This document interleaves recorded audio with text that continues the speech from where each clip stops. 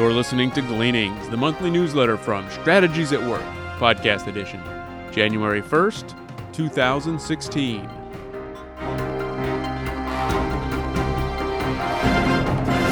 Upcoming events: the Strategic Life Alignment Seminar. Struggling to find meaning, purpose, and satisfaction in life? The Strategic Life Alignment Seminar will equip you with tools and a methodology for discerning your divinely ordained life purpose. For information on the next training, please visit strategieswork.com. Also, you can purchase the recording of this teaching in the store on the website. The Strategic Life Alignment Alumni Event. This year's SLA Alumni Event is on the topic of commissioning, one of the least understood principles in today's world. This event will be held in July. For details, please go to the event page on the Strategies Work website. Also, recordings of all alumni events are available in the store on the website. Financial Management 1, Introduction to Kingdom Economics. Want biblical training on economics and finance? Join us in April for this training. For details, please visit the event page on the website strategieswork.com. These are challenging economic times. There is much fear in the world. Now more than ever, people need to understand the power of building their lives on Christ. Only faith in Christ can provide sustained victory over fear. If you need help learning how to walk with Christ, Strategies at Work has consultants in various parts of the world. Please see the website strategieswork.com for contact information. And now, Dr. Chester brings us the message titled, Enduring Purpose. Last month's Gleanings addressed the question, who are organizations responsible to? This month I want to address the question, why do organizations exist?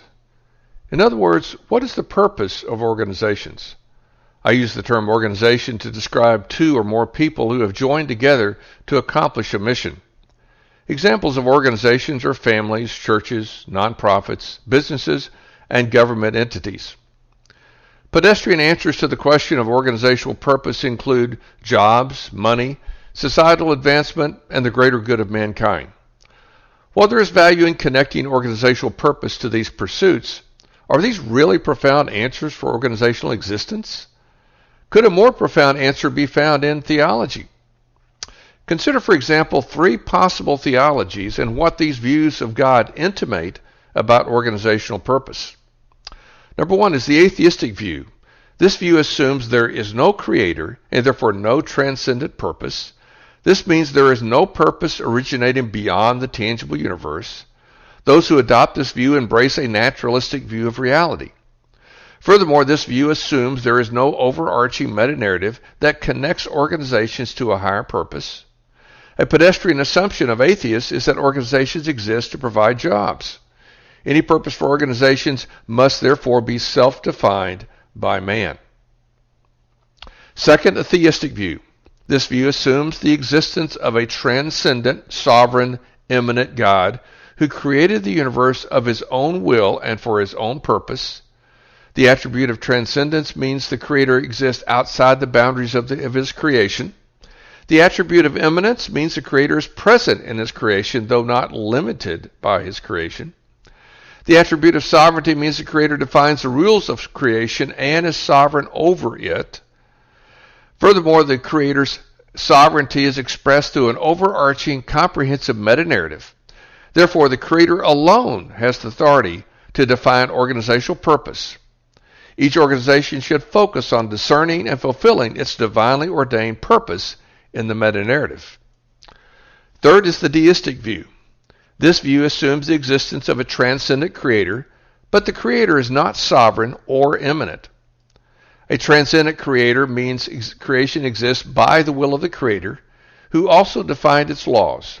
But the creator is presumed not to be sovereign or immanent in his creation, and therefore the creator is passive relative to his creation.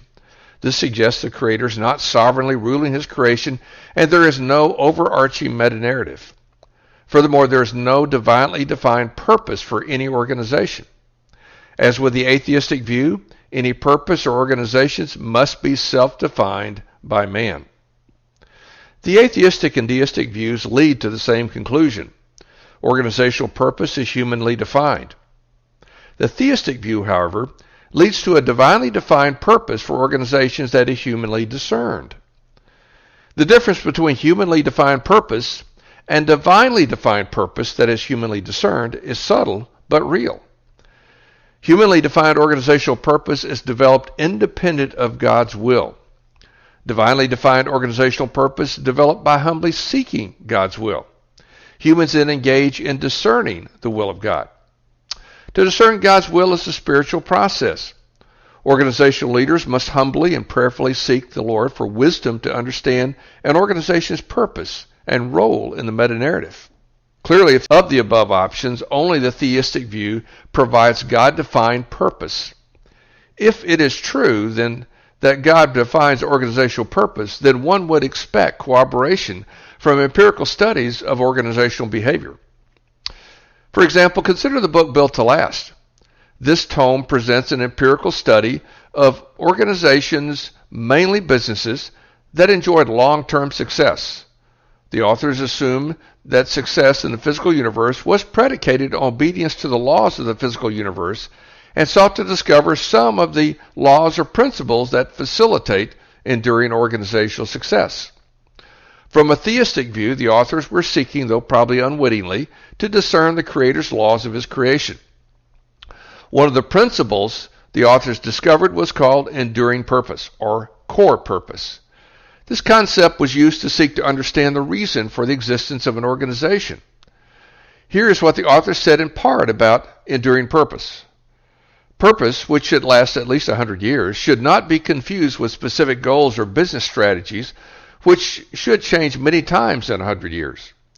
Whereas you might achieve a goal or complete a strategy, you cannot fulfill a purpose. It is like a guiding star on the horizon, forever pursued but never reached. Yet while purpose itself does not change, it does inspire change.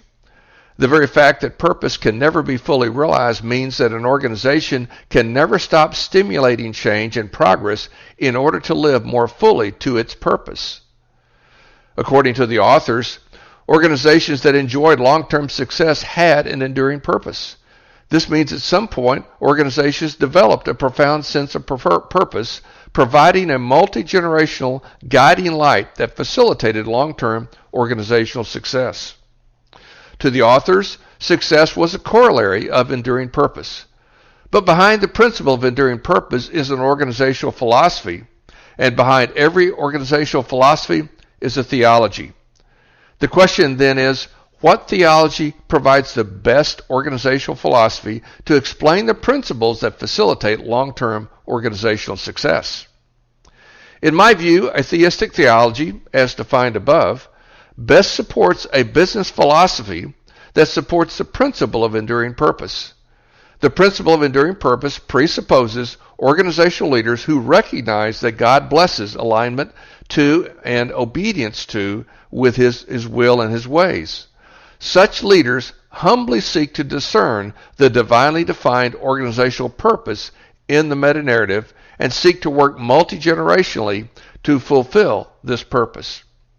This intimates that part of the presupposition of the authors of Built to Last was to some degree, though probably unwittingly, a theistic view of the physical universe. Therefore, at the root of enduring organizational success is theology, a theology that embraces a transcendent, sovereign, immanent Creator.